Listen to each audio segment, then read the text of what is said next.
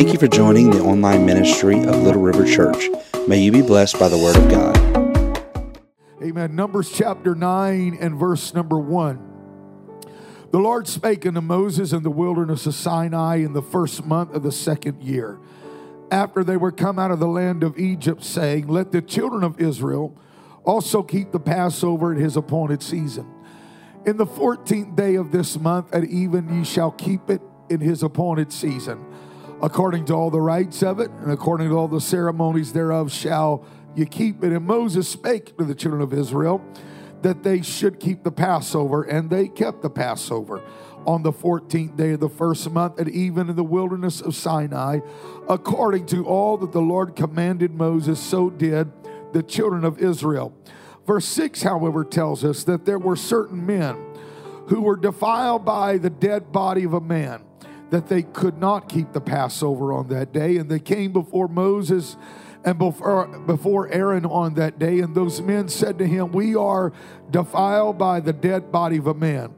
Wherefore are we kept back, that we may not offer an offering to the Lord in his appointed season among the children of Israel? And Moses said unto them, Stand still, and I will hear what the Lord will command concerning you. And the Lord spake unto Moses, saying, Speak unto the children of Israel, saying, If any man of you or of your posterity shall be unclean by reason of a dead body, or be in a journey afar off, yet he shall keep the Passover unto the Lord. The 14th day of the second month at even they shall keep it, eat it with unleavened bread and with bitter herbs. I want to preach today for the next few moments on the legacy of a lost Passover. Amen. The legacy of a lost Passover. Would you join with me in prayer right now? I believe the Lord wants to do something significant and life-changing for somebody here today. God, I thank you for your word. Your word's a lamp unto my feet and a light unto our path. And I pray that your word, that the light of truth would illuminate, God, someone's path, that it would change their direction today. God, let the power of your word be at work in this building. Lord, that while the word goes forth, that there be healing that happens, and Holy Ghost that moves and falls and operates in this building for the honor of your name, for the glory of your name, that you may be exalted and your kingdom advanced and your people changed and blessed in Jesus' name. In Jesus' name. Amen. If the Lord has been good to you, why don't you take a moment and bless him with a hand clap and with a voice of praise right now. Hallelujah, hallelujah, hallelujah, hallelujah, hallelujah. Amen. God bless you. You may be seated.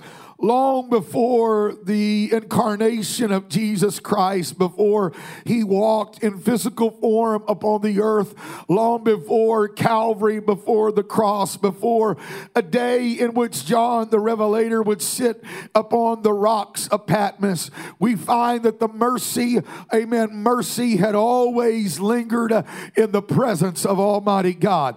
God is a God of mercy. God is merciful. Amen. Before there was ever a sin problem, there was a sin solution, a lamb slain from the foundation of the world. The psalmist said that the mercy of the Lord endureth forever. Repeated some 41 times in the word of the Lord. Lamentations says in chapter 3 and verse 22 and 23, it is of the Lord's mercies that we are not consumed, because they are new every morning. Amen. I said it this morning, and I'll say it again if I can say it with utmost respect, and you don't think I'm being sacrilegious. I'm going to say it this way. Mercy seems to be God's middle name. Now, I know that's not literally, but it seems to be, because it's mercy that infuses who God is and how he connects, and our connection with God exists. Mercy isn't just a life preserver that is thrown to a drowning person. Mercy pulls you up from the bottom and the depths of the sea. Mercy takes you on the bank. It breathes into you the breath of life, and mercy makes you come alive again. Aren't you thankful today for mercy? Somebody ought to thank him for mercy right now. Had it not been for the Lord, we wouldn't be here right now. The scripture text that we read, amen, is really the end of a matter or the solution to a problem. And to understand it, you've got to understand where it all began. How Moses, if we back up a little bit, Moses had killed an Egyptian. He's forced to flee the land of his nativity, and now he's in the inhospitable and often deadly desert that he would call his home for some, I think, 40 years. He's descended from living in the courts of Pharaoh and all of its finery and comfort, and now he's living among the rocks and the heat and the aroma of the desert and all of the sheep. But God is not through with the life of Moses. From a burning bush, the Lord comes to him and says, I want you to go to the courts of Pharaoh and demand him, tell him, let my people go. The mission was given because a people needed to be set free. So with a clear word from God and a divine mandate, Moses marches back into Egypt, back into Pharaoh's courts, and demands that the people of God be set free. It was promised to them 9 times you can go, but every time Pharaoh would change his mind and said you can. And so then God sent hail, and there were darkness and bugs and boils and all about to bring Pharaoh to let the people of God go. And he would say you can go, and then change his mind. So finally, in that final plague, the promise made by Pharaoh is finally kept by Pharaoh, because in that plague, whereby every firstborn that did not have the blood applied to their home, the firstborn of that house would die. It would be the final straw where he would say, okay, now you can go. Amen. And Egypt, just for a sake of a point here today, Egypt never recovered to the state that it was before. Amen. Those plagues, it never regained its power and its influence. But inside of that plague comes the story of what we call the Passover. Here, God's people, they have been living in the land of Goshen. They have been protected from all of these plagues. But this final plague would only be missed if the blood was applied to their home. Amen. The lamb had to be spotless. Where the blood was applied, how it was applied, the Lord was very specific about it. But within those specifics, they would find safety and they would find salvation. And out of all the New Testament things that point to Jesus Christ, there are none that shout as loudly as the Passover does. Because in this final plague, their nationality would not save them. Merely being born in the house of a Jewish family would not protect them. Having the right name would not place them outside of the wrath of God. Their mother's faith could not save them. Their father's obedience could if he applied the blood. It was not a given. They were going to be saved just because we are God's chosen people. Where they live would not save them. The matter of where they worship and how they worship, the location of their house in Goshen did not guarantee a granting of mercy. They're only saved because the blood is applied to their home. It was in the desert where they walked out of Egypt from God, from what God would establish, the feast of the Passover, a feast of remembering what God had done, where he had brought them from, and where God was taking them to. And in that preparation, they were told, remove all the leaven from your house. Get it out of the house, symbolic of sin, and removing sin from our life. And God had established a time and a way for them to remember and celebrate the blood, to remember how he delivered them from slavery, to remember what had been, and to reflect upon what would be. Because in God there is always what used to be, what is, and most importantly, what is to come. That which is in front of me is greater than that which is behind me. I do not believe our best days are behind us. Hallelujah. And by the time we reach our text that we read a moment ago, 1 full year has passed since they have implemented the inaugural implementation of this Passover. It was so important that to the Jew to miss this would be the equivalent of you and I missing the cross, or missing Calvary, if you will. To miss the Passover was to nearly commit an act of treason to the national Jew. It was to commit the violence of sin to the religious Jew. It was to say that their deliverance was not really important to those who had been previously enslaved by Pharaoh. To miss it would to say that God's work was really of no effect. Amen. Just as the Passover was near, so the cross was lying ahead of them. Passover, get the picture. Passover was the prophecy. Calvary was the fulfillment of that prophecy. Passover was the shadow. Calvary was the light. Passover, the schoolmaster. Calvary was the subject. Passover, the physical feast. Calvary, the spiritual reality. Passover brought them out of Egypt. Calvary brings us out of the world. Passover delivered them from Egyptian bondage. Calvary delivered you and I from a bondage of sin. Passover required the death of a spotless lamb. Calvary required the death of a sinless Savior. But when I read about these men in the book of Numbers, they had missed the Passover. On the second anniversary, life had happened, or really death had happened. Somebody, we don't know who, but somebody connected to them passed away. They had to be gone. They had to bury the body. And because they touched the body, they were disqualified. They were not allowed to participate in the Passover. And now the most important thing in their life has become the most impossible thing. Amen. Making a sacrifice was the primary thing on their mind. We've got to be a part of the Passover and receive that blessing. But the parameters of the Passover said you cannot touch a dead body and participate. Amen. But somebody died and they buried them, and they watched, these men watched as the Passover is being celebrated. Amen. But they're excluded from remembering. They remembered, but they could not touch. It's a place where they could see the mercy of God being celebrated, but couldn't get close enough for mercy to touch them and them to touch mercy. But God, as I said in the beginning, is a God of mercy. God is a God of mercy. Can I get a witness in the house?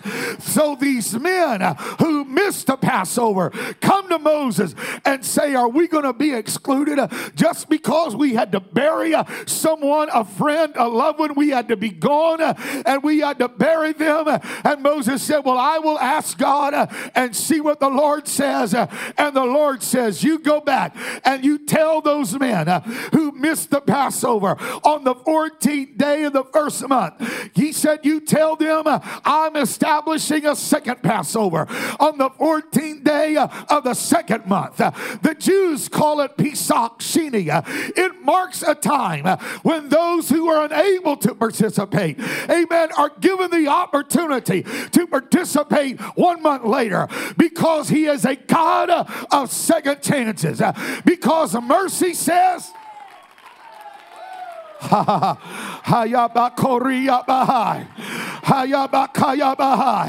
said he's a God of second chances. Hallelujah. The painting of God's picture would not be complete without the portrait. Amen. It would not be complete without the mercy of God. Amen. You see the cloak being painted. The artist dips his brush, amen, in another color for the cloak that drapes the shoulders of God. It's red in the picture, but when you touch it, it makes your sin white as snow. Amen. It's a powerful truth that He's the Lord. He's the God of the second chance. God could have easily said, I'm sorry, you missed it. I'm sorry, you cannot. You're just going to have to wait the next year. But that's not who God is. And that's not what God did. Just because a couple of men who were unclean during the Passover, God creates a brand new holiday. Amen. Just for them.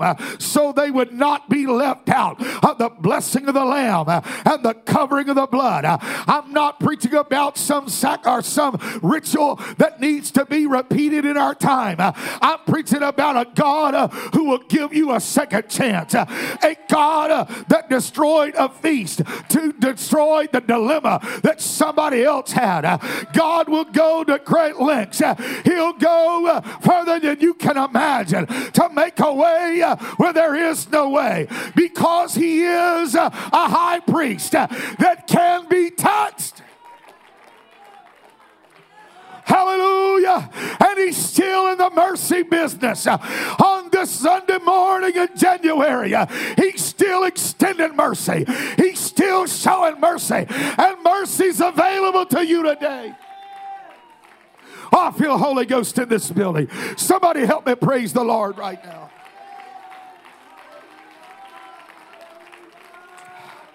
Hallelujah. Hallelujah. I know God's in the heavens saying, I did it for them then, but I'll do it for you this morning. I'll show mercy. I'll come to tell you there's mercy in this house today.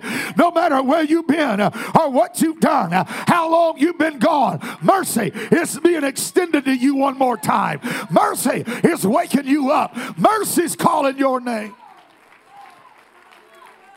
Somewhere in the wilderness, no dry desert, those bones of those men have returned to dust. But their legacy lives on this morning because that which I missed, God made up. Where I could not get to Him, He came to me. Where I could not sit, He made me sit. When I was made far from Him, He brought me near.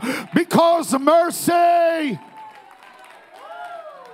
Hallelujah. What was established in the wilderness is a reflection of who God is. Amen. School was in session. The lesson was about mercy. They had touched a dead thing, a dead body on a trip. Amen. Get the picture here today. One stood close, watched mercy, but couldn't get to it, couldn't touch it. The other afar off on a journey, knew where mercy was, knew it was being celebrated, but could not get there. One near, one far. But mercy isn't the problem of distance. Mercy is the solution to distance. I said mercy is the solution. Amen. The Bible is very clear about sin. Amen. And the effects of sin in our life. It's a straightforward look. Amen. At the lost and those that are afar off. And though God established that second Passover soon after leaving Egypt, the legacy was mercy is available to you. It's the God of second chance in full effect. Amen. And those of you who have repented of your sin and been baptized in Jesus' name and received the gift of the Holy Ghost, evidenced by speaking in tongues, you can attest to the fact today, amen, that God is a God of second chances. If anybody knows about the love of Jesus, I do. If anybody knows about the mercy of God, I do. If anybody can testify of the mercy of the Lord, let the redeemed of the Lord. Let the redeemed of the Lord. I wish somebody that's been redeemed would praise Him right now. I wish somebody, my Lord, that's had second chance would give Him praise right now. Amen. If you're not in that category, before you leave this house today, God's extended mercy. God wants to baptize you with His Spirit. God wants to give you another chance. Oh, I feel something moving in this building. Can we just praise Him a moment more?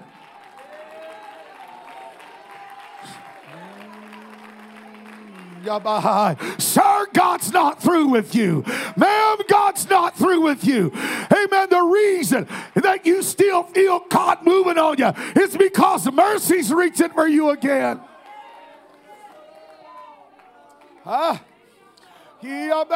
If God didn't love you, if God wasn't going to help you, if God didn't intend on forgiving you, He would not let you feel what you feel moving on you.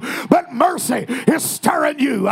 Mercy's calling you, saying, I love you and I'm reaching for you again. Oh, we got to pray right now. I feel divine unction in the Holy Ghost. Would somebody help me pray in the Spirit right now?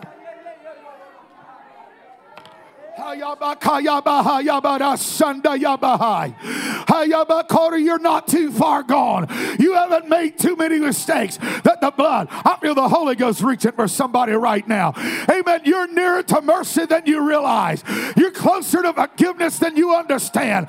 You're one prayer away from being forgiven and washed clean and receiving the Holy Ghost. I'm not trying to work something up. I just feel it moving right now. If you know how to pray, I wish you'd help me pray, because I feel mercy reaching for somebody. I don't know your past, but I do know your future. Amen. It's the blood. It's His forgiveness. It's hope and life and strength.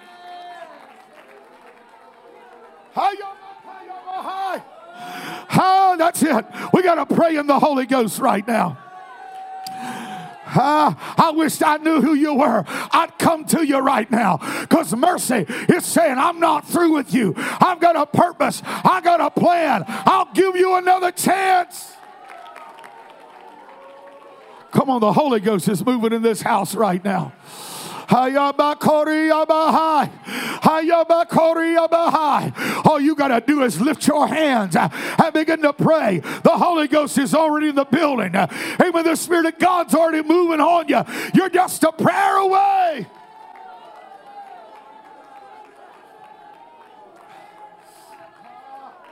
Oh, I'm trying to hurry, but I feel divine interruption of the Spirit of God right now.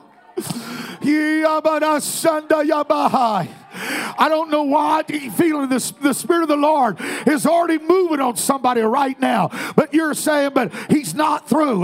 The preacher, no, you don't worry about the preacher. Mercy's reaching for you right now.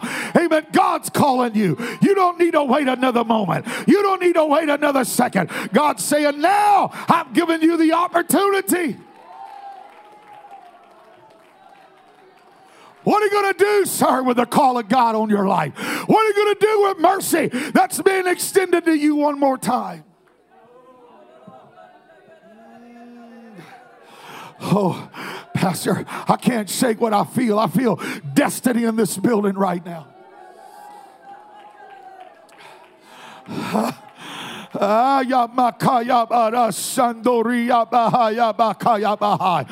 don't you surrender yourself to the call of God? Why don't you surrender yourself to the mercy of God that woke you up this morning? Amen. There was something you decided yesterday, I'm not going tomorrow, but mercy woke you up and said, you know, you ought to go today. Amen. It is something that could change in your life. Mercy's been calling you.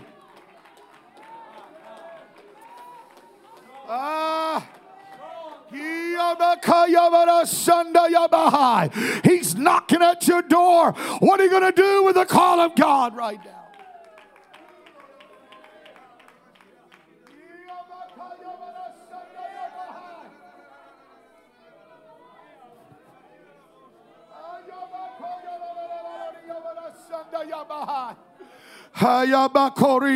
Let's pray again. Amen. The Holy Ghost is reaching for somebody in this sanctuary.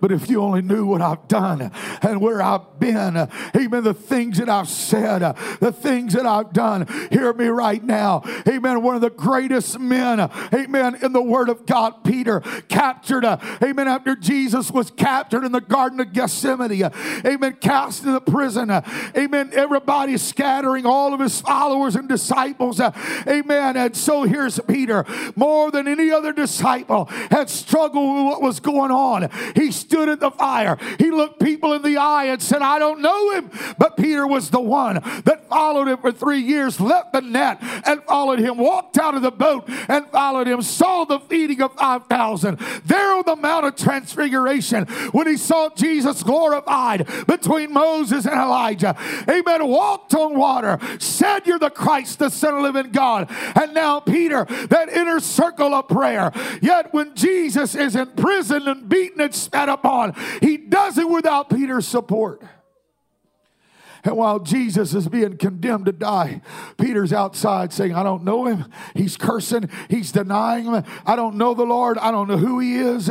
Amen. He stood on the precipice of Calvary when that Passover lamb, true Passover lamb, was being prepared for sacrifice. But he does not remove the leaven. Instead, he makes himself unclean. Amen. For years, he has participated in the Passover, but he missed the real one. And after he denied the Lord, the rooster crows and Peter realizes his sin, and he goes out and weeps bitterly. The men of Book of Numbers missed it because somebody died and they touched the dead body. No fault of their own. God gave them a second chance, but Peter's uncleanness is not so innocent. He willfully made a choice to deny the Lord, to forsake him, to curse. Amen. Those men in Numbers deserved a second chance. Peter really did not. Yet when Jesus is resurrected from the dead, the angels speak this word. Go tell his disciples and go tell Peter. Amen. Heaven starts calling Peter by name. Amen. Heaven forgives him. Heaven changes him. Heaven gives him a second chance. That's why he could stand with boldness on the day of Pentecost and said, this is what you got to do. You got to repent. You got to be baptized in Jesus' name. And you must receive the Holy Ghost. This promise is unto you. And when he picks up his pen and begin to write, amen, his epistle, amen, he spoke about being redeemed. This man that had been given a second chance spoke about being redeemed by the blood of Jesus Christ. Paul wrote about it, talked about the blood of the Lamb and what it meant. Amen. Hebrews mentions it 22 times, the blood. John spoke about it.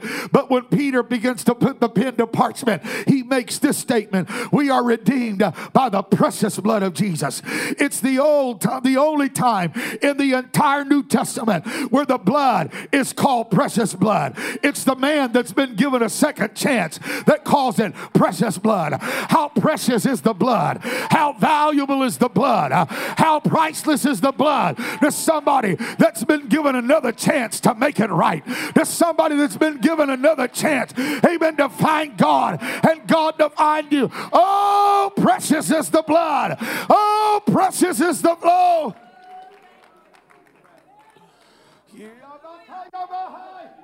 If I've ever felt the Holy Ghost, I feel it right now. I don't know how many times you've tried and failed. I don't know how many times you walked away from God or denied knowing him, and how distant you feel from the Lord this morning. Amen. And how long you've been away from God and where sin has taken you. But mercy is reaching for you one more time.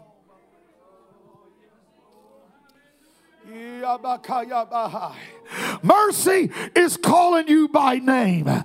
Mercy is available to you this morning. I feel it in my spirit. There is a war going on. I can almost hear the conversation going on with you and yourself in your mind. But look what I've done. Look where I've been. Look at everything. No, look to the conquering covenant of the cross. In that while we were yet sinners, he died for us. Mercy is reaching for you one more time. Mercy is calling you one more time. You're valuable enough to God. You're so important to the Lord that he would bring you to this house, that he would call you, that he would stir you. What are you going to do with mercy right now?